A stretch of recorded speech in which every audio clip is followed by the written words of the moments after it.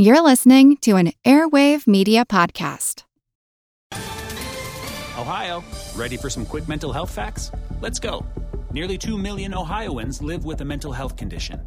In the U.S., more than 50% of people will be diagnosed with a mental illness in their lifetime. Depression is a leading cause of disability worldwide. So why are some of us still stigmatizing people living with a mental health condition when we know all of this? Let's listen to the facts and beat the stigma. Ohio, challenge what you know about mental health at beatthestigma.org.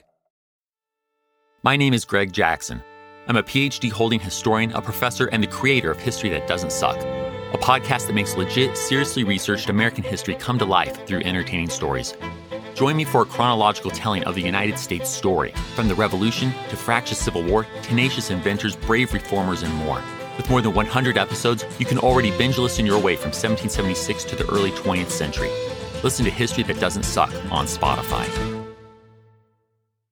Welcome to the Useless Information Podcast. I am Steve Silverman.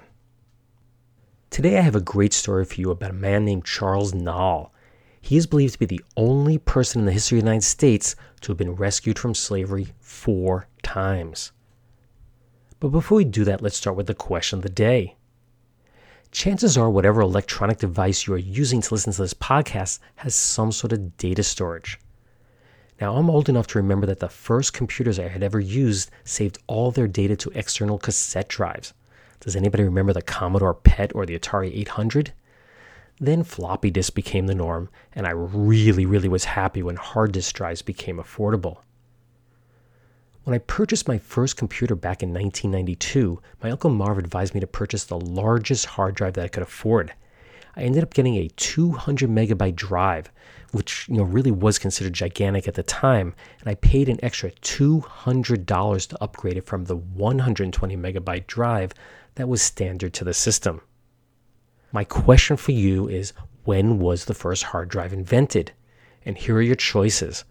Was it 1, 1948, 2, 1956, 3, 1965, or 4, 1972? Again, when was the first hard drive invented? Was it 1, 1948, 2, 1956, 3, 1965, or 4, 1972? As always, I'll let you ponder over these choices and I'll tell you the answer toward the end of this podcast. About 2 months ago, my wife and I were in downtown Troy, New York for their monthly Troy Night Out. The architecture of downtown Troy makes it among our favorite small cities to walk around in, and since it's just a few miles from our home, we're there fairly often. What I was looking for that evening was a plaque that hung on the wall of a building. And of course, I never bothered to bring the exact address with me, so here we are wandering around, but I told my wife it's around here somewhere, and suddenly there it was. The small plaque near the corner of 1st and State Street simply reads, quote, "Here was begun on April 27, 1860, the rescue of Charles Nalle, an escaped slave who had been arrested under the Fugitive Slave Act." That doesn't say very much, and I guess a few people know of the amazing story that occurred right there on that spot they were standing. And to tell the story, we must go all the way back to 1821. That's when a plantation owner in Culpeper County, Virginia, a guy named Peter Hasbro, purchased a slave at auction. Her name was Lucy, and the sale included her 4 children, the youngest of which was named Charles, who is the subject of the story. While it cannot be said with any certainty, it has long been believed that Charles was Peter Hasbro's illegitimate child. It was one of many that he is thought to have fathered. On January 31st, 1831, the elder Hasbro transferred ownership of Charles to his son Blucher. Yes, Charles was now owned by his half-brother. And it was said that they bore a strong resemblance to each other, but there is no photographic evidence to prove one way or the other. This supposed family relationship brought Charles privileges that few slaves would ever have. You see, he was a coachman, a detail that he'll make good use of later in the story, and he was able to travel with Blucher to many places far and wide. When he wasn't traveling, Charles tended to the stable. Upon reaching adulthood, Charles was allowed to marry another slave named Catherine Sims, or Kitty for short. Since it was typically forbidden for married slaves to live together, Kitty resided on a farm that was about 3 miles or 4.8 kilometers away. In 1847, Blucher decided to sell off some of his slaves. In what was assumed to be an act of retaliation for this move, one of Blucher's barns was set ablaze, most likely by the slaves. And as history has always shown, perceived retaliation is countered with even greater retaliation from the other side. So Charles and 5 other slaves were ordered to enter the mill on the farm, its doors shut, and they were beaten. Next thing you know, all 6 were handcuffed and shipped by boxcar to Richmond, Virginia slave mart. The 2 darker-skinned slaves were sold, but the 4 lighter-skinned were not. The highest bid placed for Charles was $650. That'd be about $16,000 today, and I'm guessing that was far below what Blucher thought he was worth. So the next day, the 4 unsold men were taken back to Blucher's farm, and that included Charles. In May of 1855, something shocking happened. Kitty's owner, Colonel John Triplett Tom, died. His will called for a number of his slaves to be manumitted, freed, and Kitty was one of them. Not only that, but the 4 daughters that she had with Charles were also now free. For most slaves, this would be the ideal dream, but it was really a nightmare for Charles and Kitty. That's because Virginia law at the time required that all freed slaves had to leave the state within 1 year or risk being re-enslaved. That could mean being sold down the river and never ever seeing Charles again. At the same time, if she moved to a free state, the distance would be so great there'd be an equally good chance that they'd never be able to see one another again. The couple realized that there was only one solution, and it was a risky one. On May 21st, 1856, Kitty and their children moved to neighboring Washington, D.C., which still had slavery but allowed freed slaves to live there as long as they carried their free papers. Lose those papers for even a moment and one could be right back into slavery. In October 1858, Blucher received word that Kitty was very sick and could die. And this is a time of great turmoil in the slave states, but Blucher cautiously gave Charles and another slave named Jib Banks a 1-week pass to head to D.C.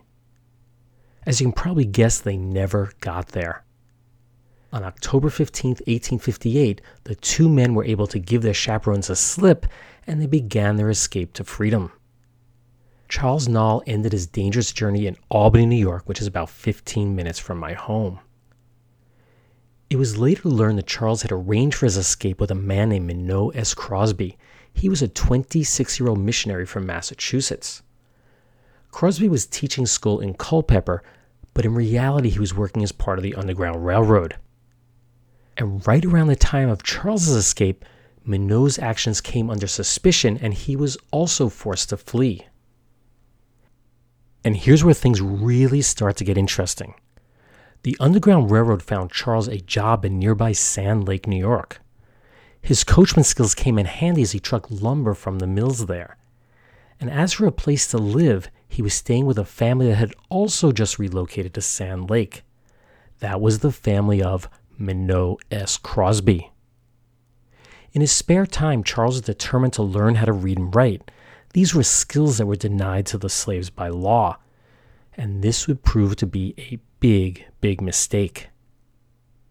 Somehow, the contents of a letter that Charles had sent to his family came to the attention of a 25-year-old lawyer named Horatio F. Averill. He had previously been forced to leave a New York City law firm for suspected embezzlement. A real honest guy. This scoundrel decided that he should contact Blucher and let him know that he knew exactly where his runaway slave was. And in exchange for retaining his counsel, Averill would assure the return of Charles. By this time, Charles had moved to nearby Troy. One only has to spend a few minutes walking around the downtown of Troy today to realize that this was once an incredibly prosperous city. And it was a wealthy man named Uri Gilbert who hired Charles to be the coachman for his wife.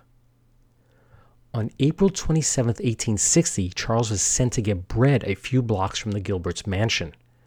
While sitting on his wagon outside the bakery, 2 men came up from behind and they grabbed him. One man was Deputy U.S. Marshal John L. Holmes, and the other was a guy named Jack Whale. He was a slave catcher hired by Blucher to bring Charles back home. They took Charles to the Mutual Bank building. That's the building in Troy where you'll find that plaque that I read to you at the beginning of the story. And they took him to the second-floor office of the U.S. Commissioner. There he was greeted by that scoundrel Averill and another lawyer who was hired by Blucher named William Beach. As for the commissioner who would decide Charles's fate, he just happened to be William Beach's son, Miles Beach. Charles didn't stand a chance. Now, in reality, it didn't make any difference that the two men were related to each other. Under the Fugitive Slave Act of 1850, it didn't matter if Charles was in a free state or not. Federal law treated escaped slaves as the property of their owners, no matter where they resided. Beach had issued the order for the arrest the day before. It read in part, quote, "In the name of the President of the United States of America, you are hereby commanded to apprehend Charles Nalle, now alleged to be in your district, a colored person charged with being a fugitive from labor and with having escaped from service in the state of Virginia." Now, the order continues, but that gives you a general idea of the tone of the document. Now that Charles is in custody, Commissioner Beach signed additional papers and ordered Charles to be sent back to Virginia on the very next train out of the city. What no one had anticipated was the reaction of the citizens of Troy. One of Uri Gilbert's sons was the first to notice that Charles was missing, and within minutes the Underground Railroad sprung into action. Suddenly, a large crowd began to form outside the commissioner's office, and it just grew and grew. No one was exactly sure what was going on up there in the commissioner's office, but there was one woman who had snuck upstairs and acted as a lookout. As long as they could see her, they knew that Charles was still in the building. That woman was the one and only Harriet Tubman. Around 3:30 p.m., Charles nudged the window open and he attempted to jump to the crowd below, but he was quickly pulled back into the building. Shortly after this happened, Martin Townsend, who was a local lawyer for the Underground Railroad, presented the commissioner with a writ of habeas corpus. This is really just a bit of stalling on their part until they can come up with a real rescue plan, but now Charles is required to appear before Judge George Gould a couple of blocks away. That site is now where the modern-day Russell Sage College stands. By this time, the crowd had grown to an estimated 2,000 people, so leaving the premises was not going to be easy. Charles was brought downstairs, and as he emerged from the building, Tubman screamed, "Here they come!" She grabbed onto Charles and refused to let go. Tubman was quoted as saying, "Drag us out, drag him to the river, drown him, but don't let them have him." That might be a bit of an exaggeration as to what she said, but clearly she was holding on for dear life. Charles was getting pulled in all directions, but the mob basically forced him toward the bank of the Hudson River, which was right down the street. He was then placed aboard a small boat and he was rowed across to the other side. Unfortunately, authorities had telegraphed ahead that Charles Nalle had escaped, and almost as soon as the boat ran ashore on the other side, he was immediately arrested. His freedom lasted just 10 short minutes. He was taken to the third-floor office of a nearby building to await the arrival of the federal marshal. If you're curious, the McDonald's restaurant in Waterville, New York now stands on that very site. Call it intuition or whatever, but a large portion of the crowd felt that they needed to get to the other side of the Hudson. They filled the ferry in just about any other boat they could find to get to the other side. The crowd gathered around the building while Tubman and a small group went upstairs to the office where Charles was being held. Shots were fired by the officers and soon 2 men were injured, but it was soon realized that they were overpowered by the mob. Fearing for their safety, the decision was reluctantly made to set Charles free. Keep in mind, this is the 3rd time he's now been freed. His rescuers took him down the road to the U.S. Army's Waterville Arsenal, which is there to this day. Charles was then loaded on a wagon and ultimately taken approximately 40 miles or 65 kilometers to hide out in Amsterdam, New York. 1 month later, the citizens of Troy raised $650. That's the same amount that was bid for his purchase at auction years earlier, and they purchased his freedom. Charles Nalle was now a free man. Charles Nalle returned to Troy on May 25, 1860, and was reunited with his family a few weeks later. For the first time ever, they could all live together under the same roof. Sick of being upsold at gyms? My guy, you're currently a base member? For $90 more, I can upgrade you to our Shred membership. For $130 more, you'll be a Swole member. And for just $300 more, you'll reach Sweat Platinum. At Planet Fitness, you'll get energy without the upsell. Never pushy, always free fitness training and equipment for every workout. It's fitness that fits your budget. Join Planet Fitness for just $1 down and $10 a month. Cancel anytime. Deal ends Friday, May 10th. See Home Club for details. Shortly after the Civil War ended, Charles, Kitty, and their 8 children moved to Washington, D.C. Charles worked as a postal carrier and Kitty as a seamstress. He lived there until his death on July 13th of 1875. Now let's jump forward to August 9th of 1932. Charles's son, that's 77-year-old John C. Nalle, happened to be passing through Troy on his way to vacation in Saratoga Springs, New York. He was asked to be the guest of honor at a dedication of a plaque in his father's honor. That's at the same location where his father had been first rescued, and heard the story of his father's escape for the first time ever. It turns out that his dad had never told any of his children anything about the events that secured his freedom. Needless to say, John was stunned by what he had just learned, and upon returning home started to write a book about his father's life. Sadly, it was never to be completed. He died less than 2 years later on July 29th of 1934. I do want to add one last detail to the story. It's about that scoundrel lawyer Horatio Averill who turned Charles in. The very next town over from where I live is named Averill Park. Yes, it's named in his honor, although, I doubt there are many that live there who know what Averill had done. Now, I know this will never happen, but maybe they should change the name of the town to honor Charles Nalle. Maybe Nalletown, Nalle Park, Nallville. Actually, I like that one, Nallville. Kind of like Nashville. I can tell you this, however, I'll never be able to drive through Averill Park, New York again without thinking about the rotten thing that he did. Now, if you want to learn more about this story, I suggest you read the book Freeing Charles by Scott Christensen. It was really his hard work and research that helped me fill in many of the gaps that I had, while putting the story together. Both my wife and I read it, and we both enjoyed the book. It's well worth the read. Useless, useful, I'll leave that for you to decide.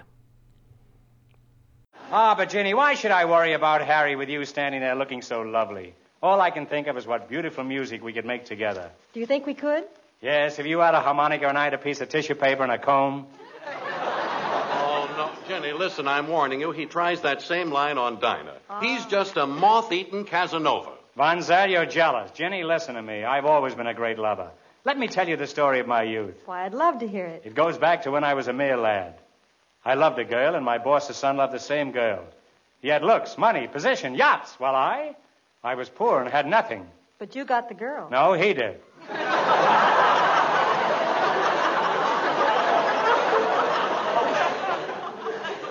And now, would you like to hear another story of my youth? Oh, no, Groucho. He's over at Beverly High. No, why not talk about something cultural? Let's say music, huh? Frankly, I prefer to talk about art.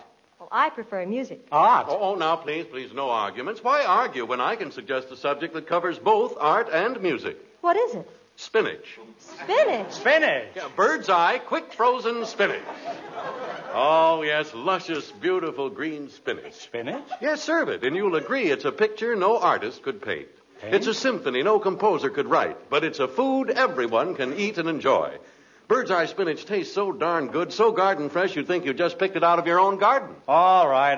But what in the world has spinach got to do with art? Groucho, listen, have you ever heard of the painting of Mona Lisa? Of course. And do you know why she is smiling? No. Because she just finished a big portion of bird's eye spinach.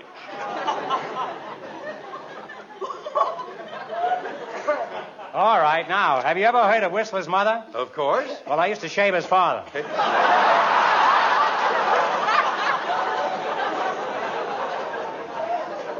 Now, top that, you spinach hound. It's a cinch. Bird's eye spinach will top anything.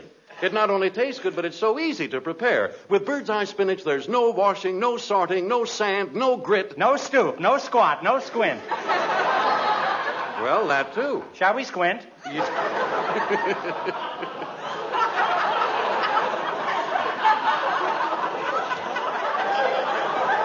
Where does it say, shall we squint?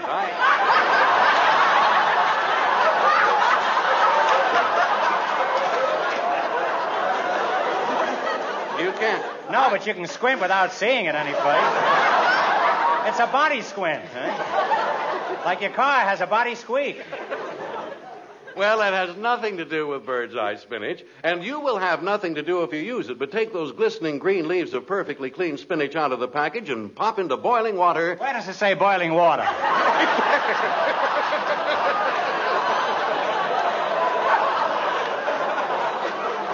I guess I'm washed up now.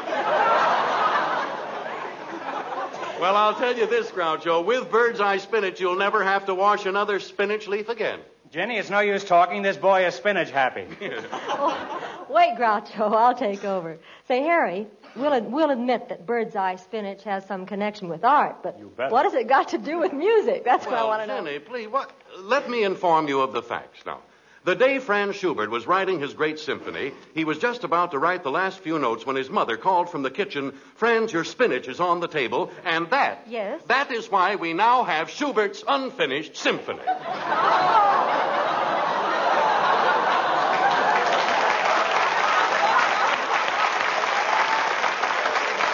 Yeah, I picked up more musical knowledge since I've been on this show. Oh. Well, not only musical knowledge, vegetable knowledge, too. Yes, and valuable knowledge, because bird's eye spinach is so good that you, too, will drop everything to eat it. You see, one box of bird's eye spinach serves 4. Everybody always wants to eat more, and that's good because you can buy all of the bird's eye spinach right now that you want, and it doesn't take a ration point. And with these words, I leave you. Now, see that, Groucho? We live and learn. Yes, and after Harry's inspiring discourse on the arts, I've decided I'm going back to college. Oh, are you going back for additional courses? You bet I am. I left 2 orders of spinach in the girls' cafeteria.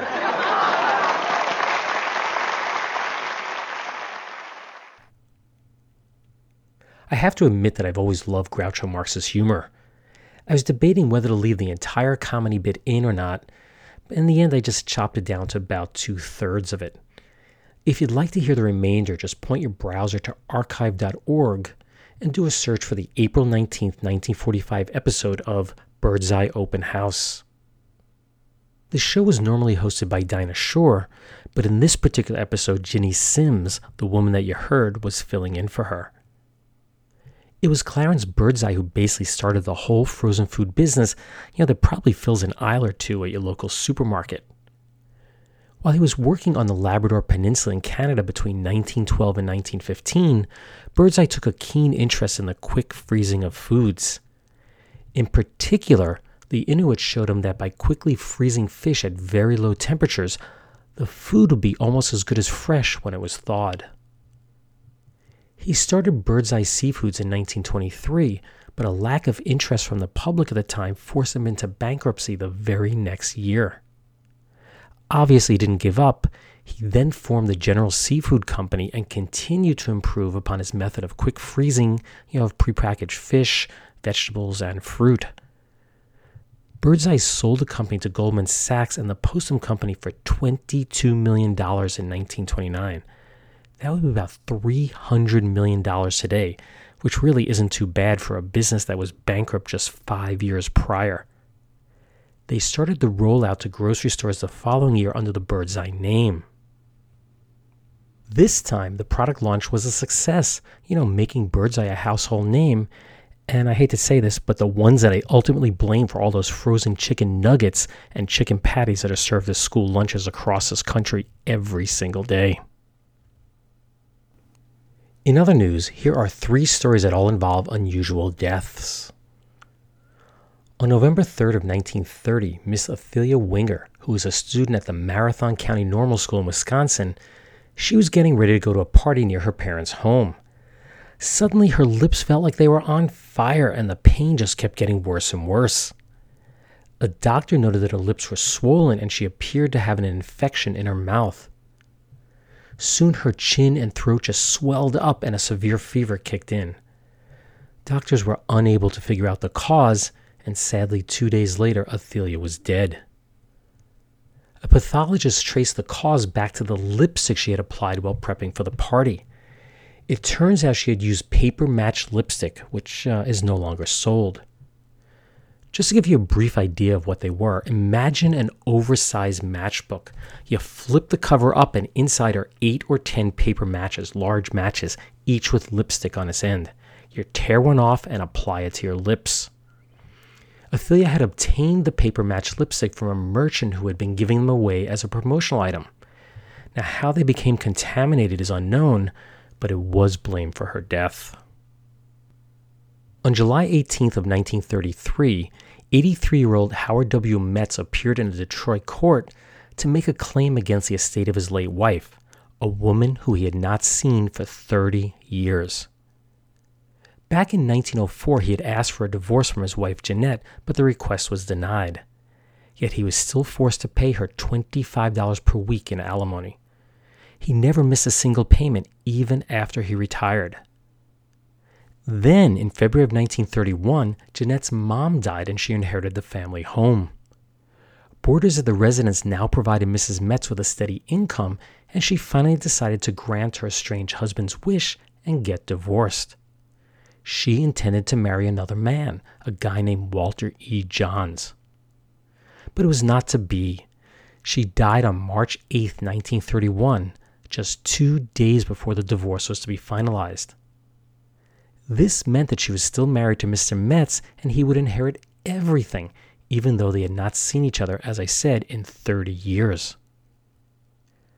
Her future husband, Mr. Johns, claimed in court that she had intended for him to be the heir, not the out-of-the-picture husband.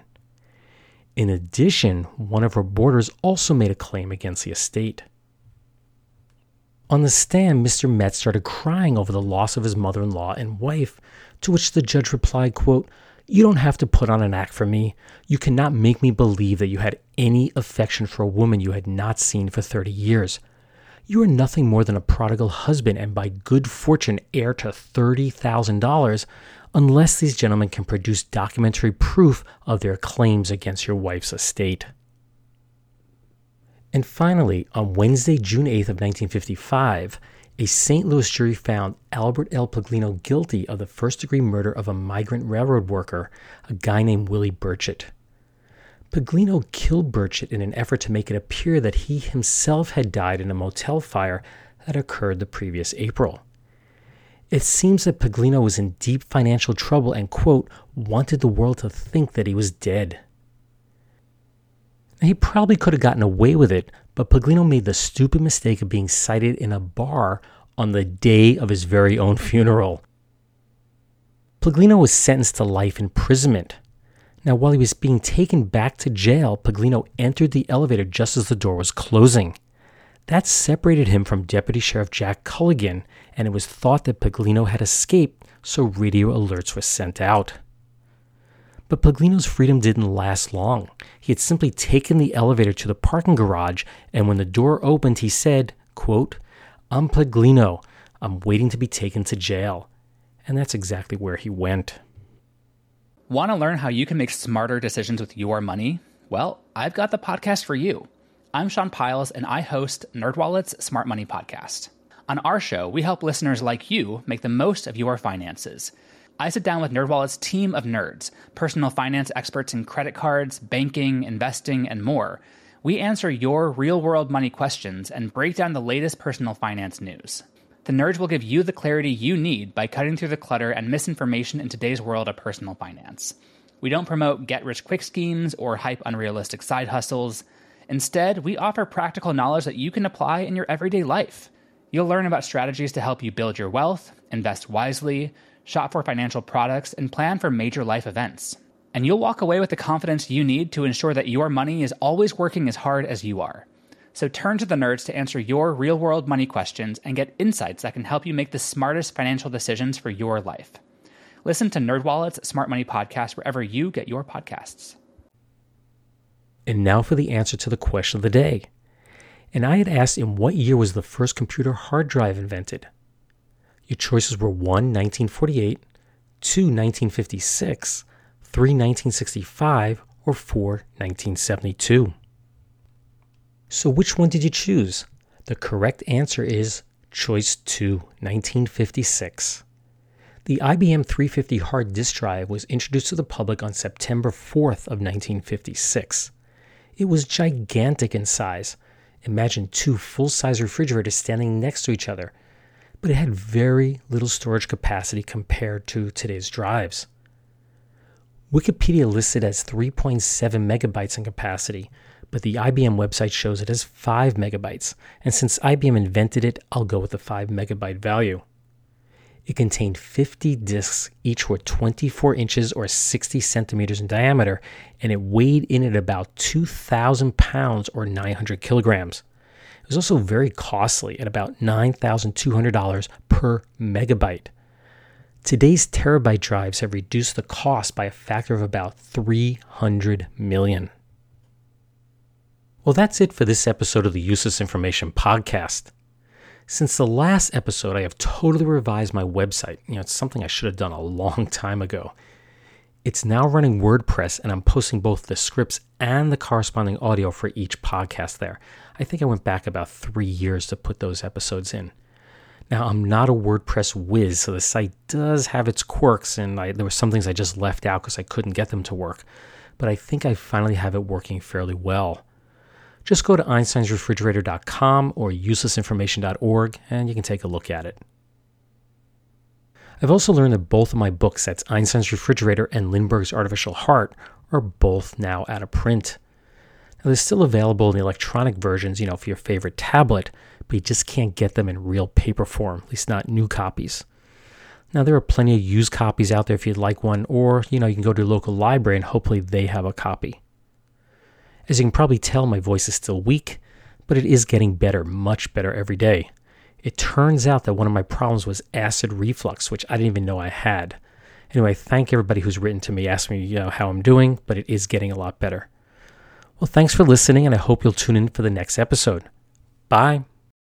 For the ones who work hard to ensure their crew can always go the extra mile, and the ones who get in early so everyone can go home on time, there's Grainger, offering professional-grade supplies backed by product experts so you can quickly and easily find what you need. Plus, you can count on access to a committed team ready to go the extra mile for you. Call, click Grainger.com, or just stop by. Grainger, for the ones who get it done.